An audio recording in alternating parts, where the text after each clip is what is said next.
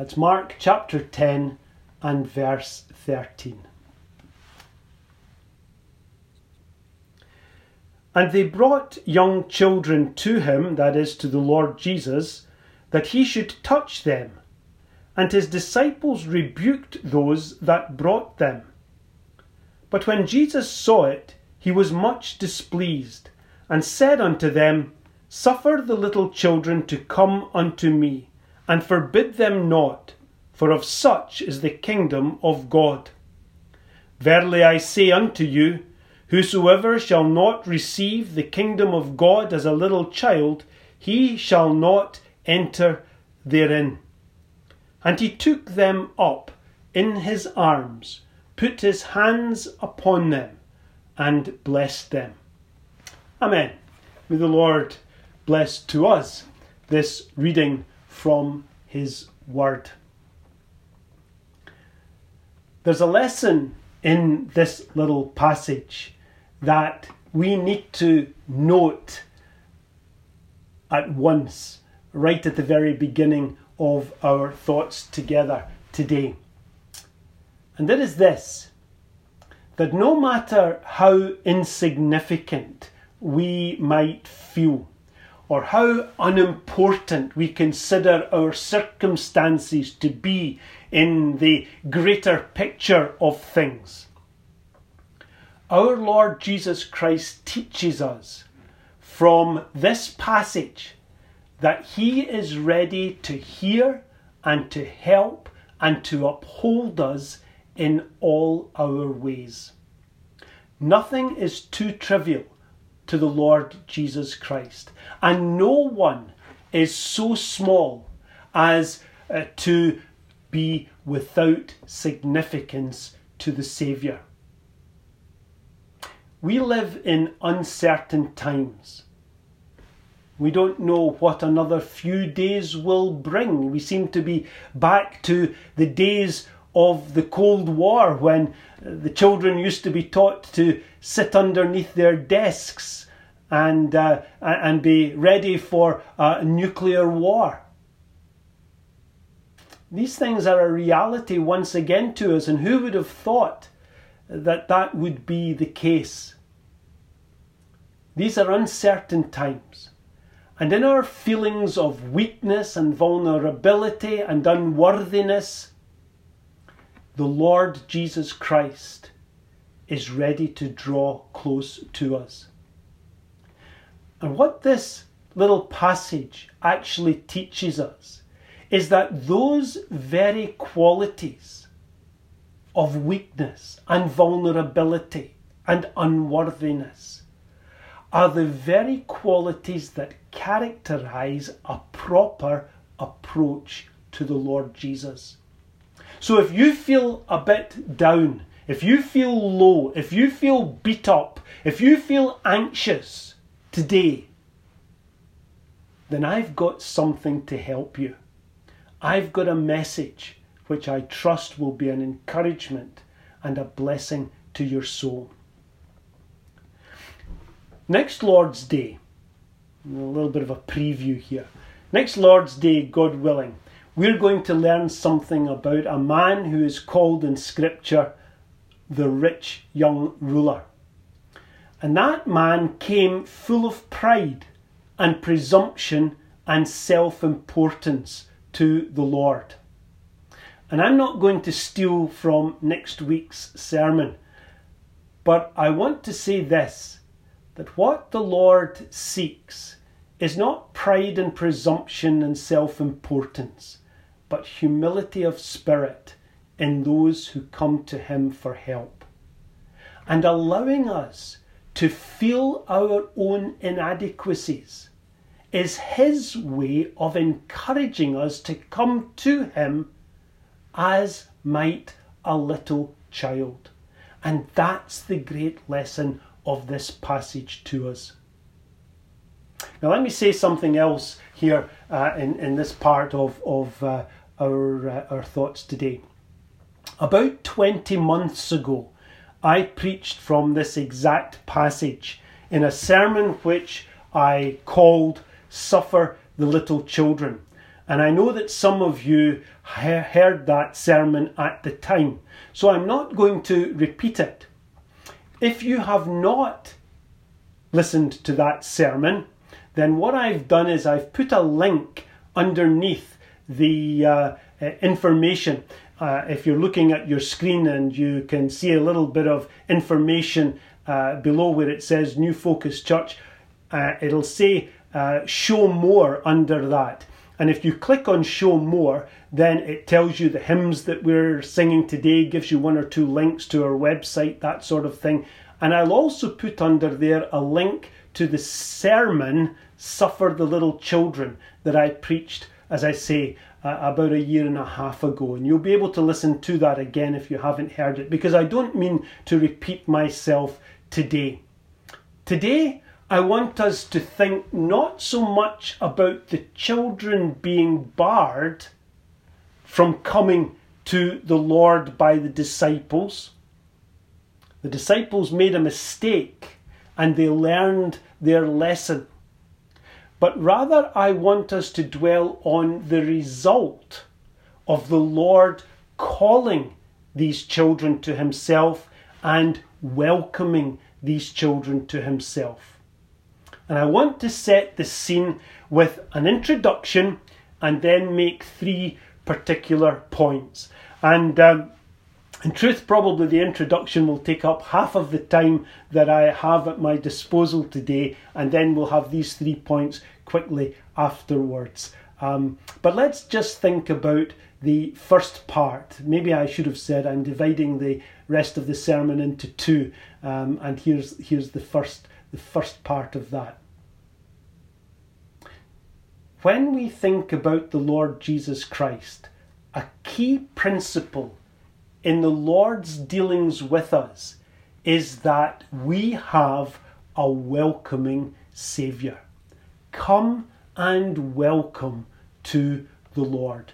We have a welcoming Saviour who delights and who relishes his people coming to him.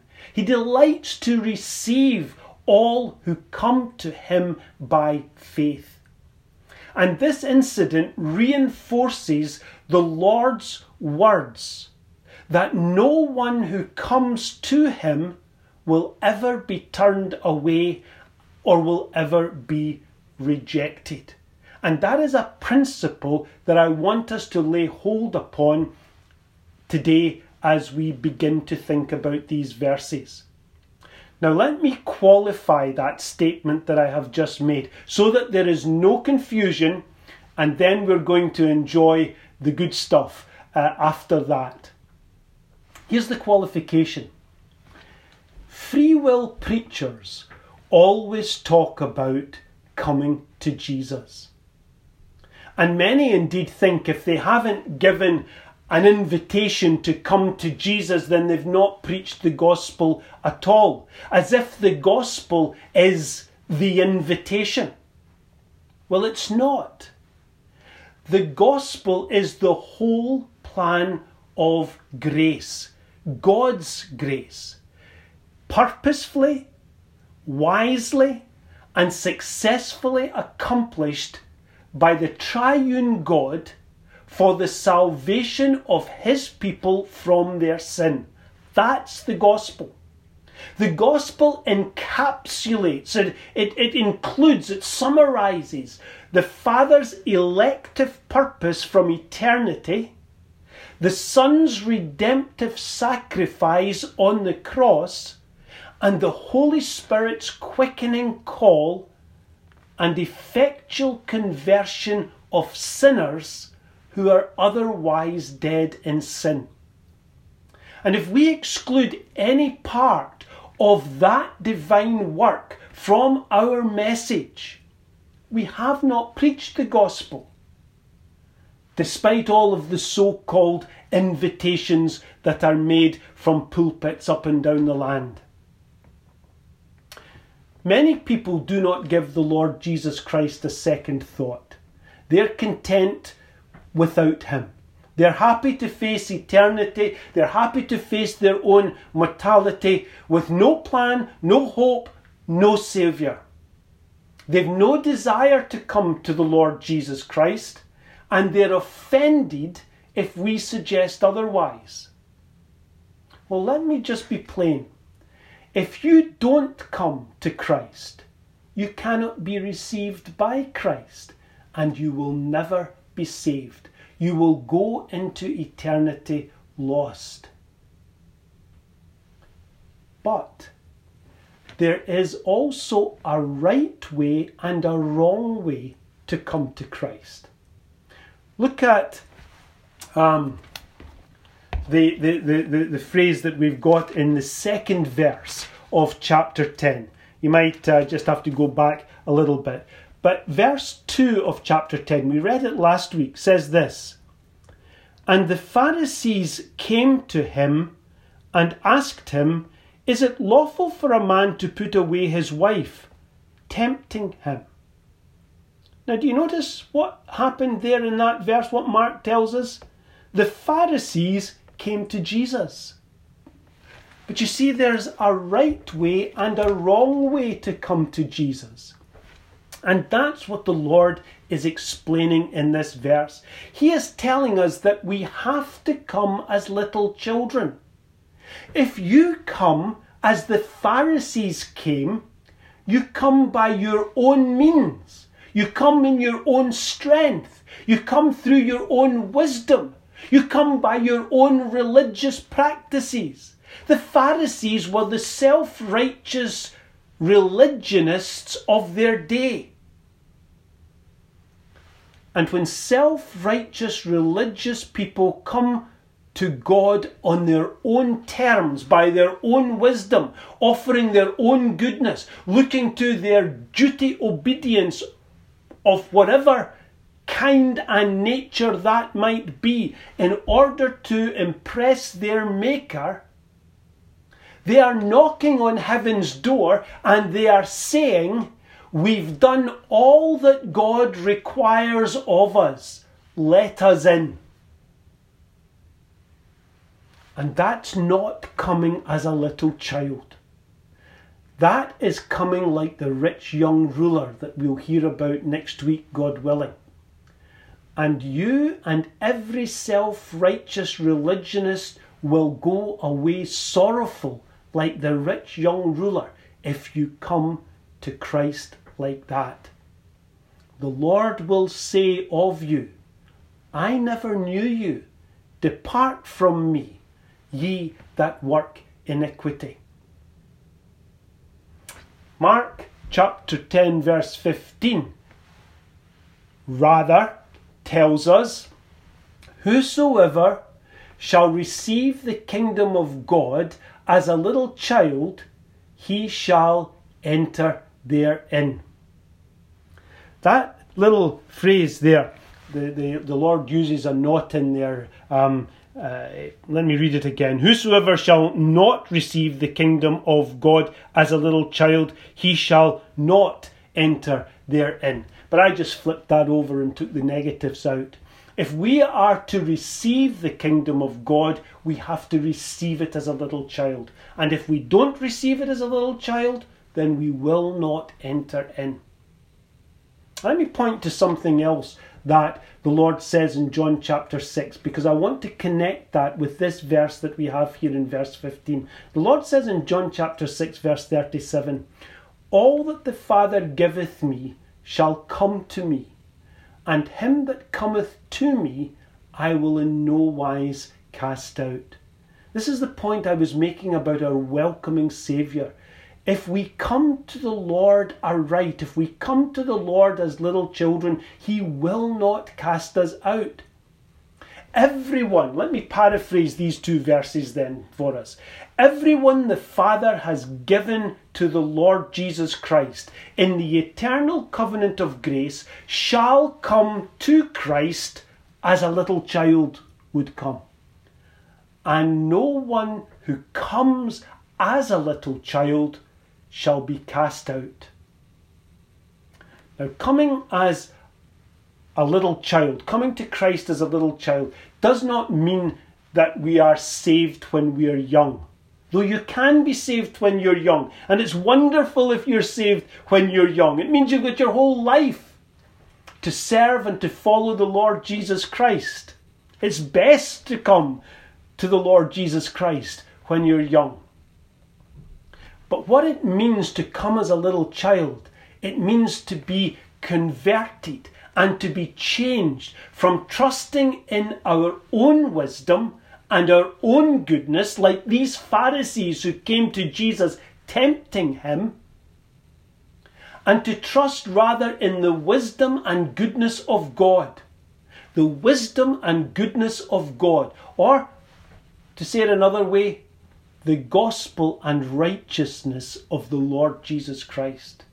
Because the gospel is God's wisdom, and the righteousness of God is his goodness and his good gifts to us. So the gospel and righteousness of the Lord Jesus Christ is the grounds upon which we must come to him. Little children don't boast about their natural wisdom, and they have no natural goodness with which to appeal to God. And similarly, those who are converted and become as little children have nothing to boast of before God, except their need of a Saviour. All who come to the Lord Jesus Christ, leaning on his righteousness and believing his gospel, shall be welcomed by the Saviour with wide open arms. Our verse that I really want to dwell on, and which will take up the second part of what I have to say to you today, is verse 16. And he took them up in his arms, put his hands upon them, and blessed them. And here's what we can discover from this welcoming Saviour to whom we come as little children. And there's 3 points, and they'll be quick. First one is this. Jesus welcomes all who come by taking them in his arms. In the gospel, every believer has the privilege of taking every blessing and every promise personally. In the gospel, every believer has the privilege of taking every blessing and every promise personally. And that's true here in this passage as it is elsewhere in the Word of God. Jesus takes his children, that is, his covenant converted people, in his arms. That's what he does to us when we're saved. He is gathering us up in his arms. That's what he does to us every time we go to him. He gathers us up in his arms. And what a delightful thought that is.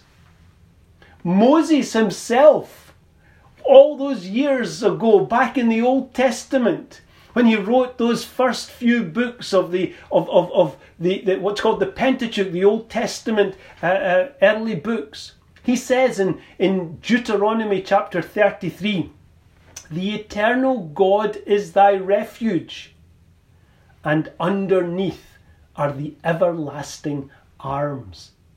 Moses liked the idea of coming to Christ and being embraced in the arms of his Saviour. Underneath are the everlasting arms, he wrote. And we have much uncertainty in this world. We've got enemies, we've got dangers, we've got doubts, we've got fears. We have physical weaknesses. We have fleshy temptations. We have opposition from spiritual wickedness in high places. But the eternal God is our refuge. And he builds walls around his people. He protects us and defends us. He supports and upholds us in his arms. And Jesus' arms are arms of strength, arms for protection, suited to tenderness and gentleness. And they provide healing and affection and give comfort and encouragement to the little children. When the disciples, at the insistence of the Saviour, stepped back from barring the way of these little children and stopping their access to the Saviour, they opened the way for the children to approach the Lord. It must have been quite a wonderful sight to behold. I kind of alluded to that yesterday in my preliminary thoughts, that saying it must have been a wonderful thing to see that happening.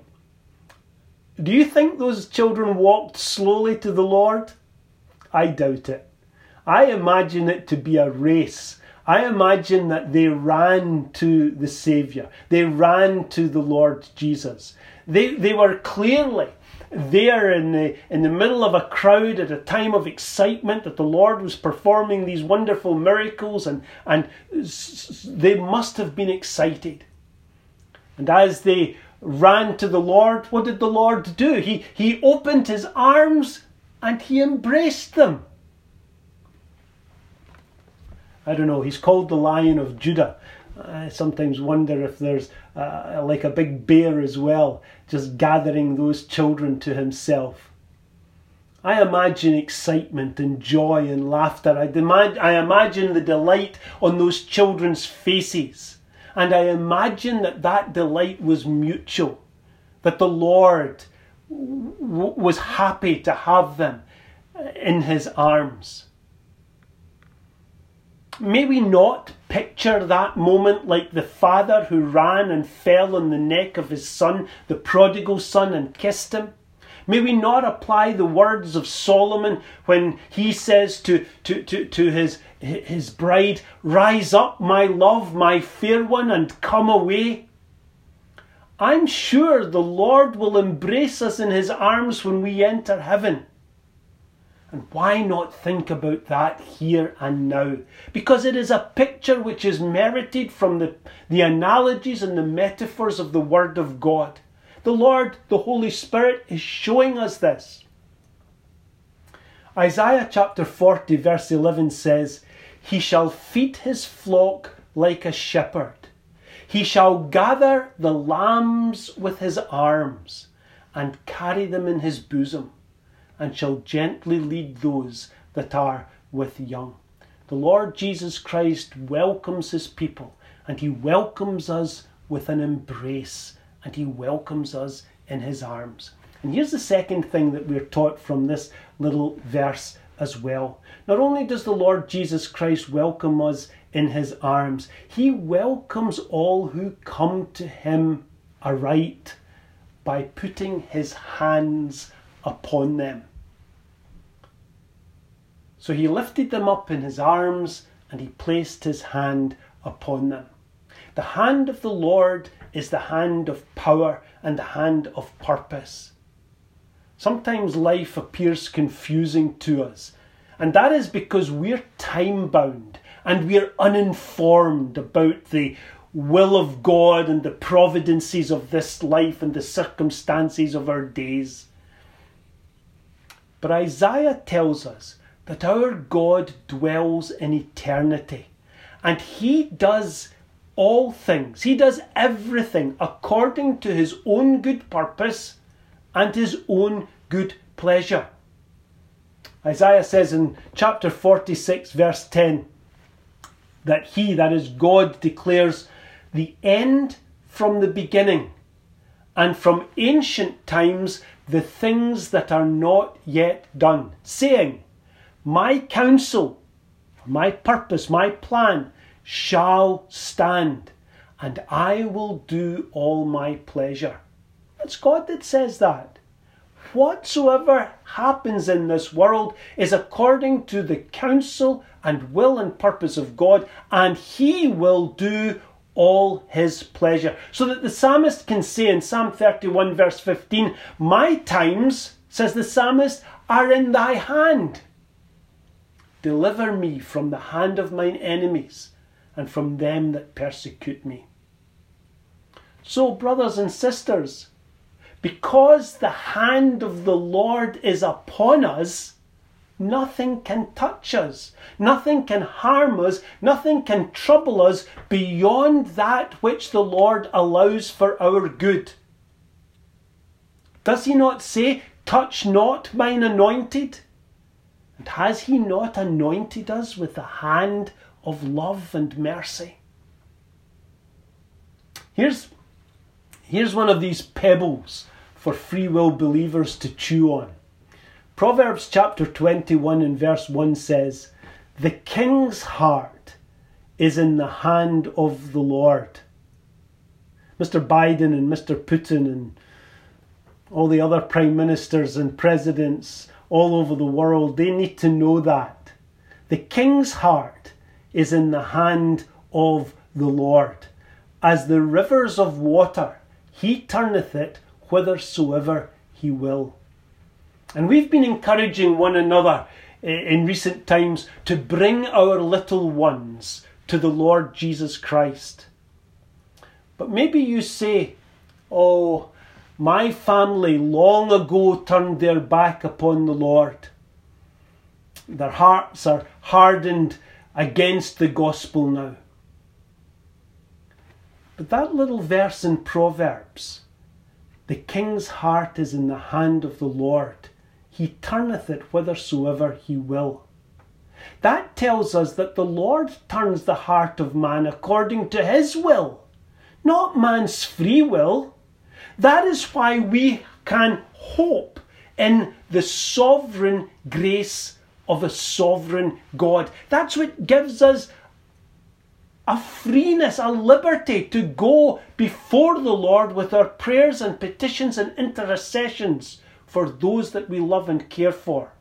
We bring our children to the Lord and under the gospel when they are in our charge, and we carry them to the throne of grace when they turn their back and walk away. We're often in Scripture supplied with a connection between the Lord's healing power and the laying on of his hands. And although there's no real connection because many of the Lord's miracles involved no immediate touch, nevertheless a touch was often sought by those desiring healing for themselves or for others.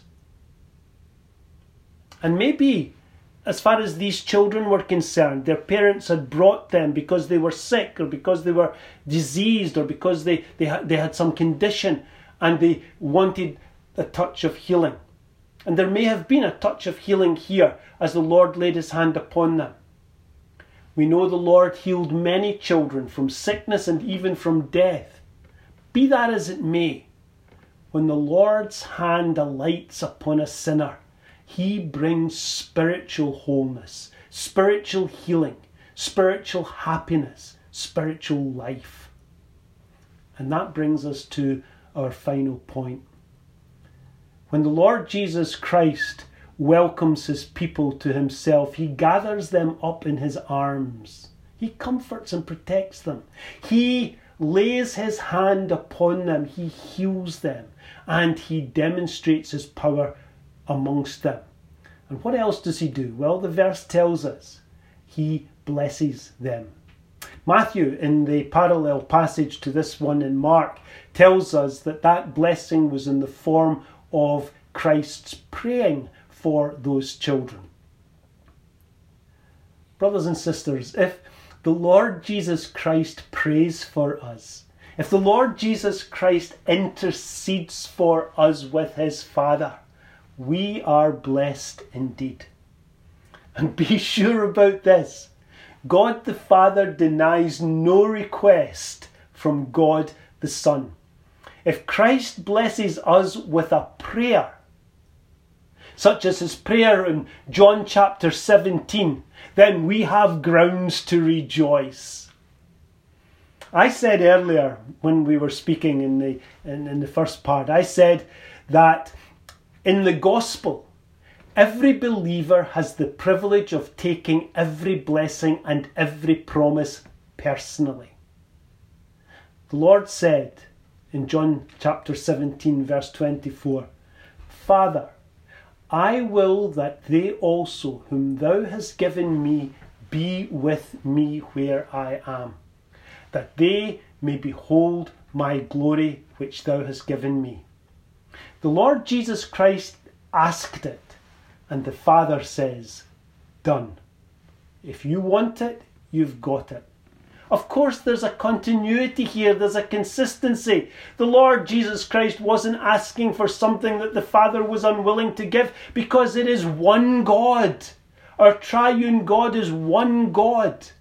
And here is a consistency of purpose from the eternal covenant. The Lord God gave him those people, and the Lord Jesus Christ died for those people. God the Holy Spirit quickens those people. And the Lord Jesus Christ says, I will have those people with me. And the Father says, of course you will.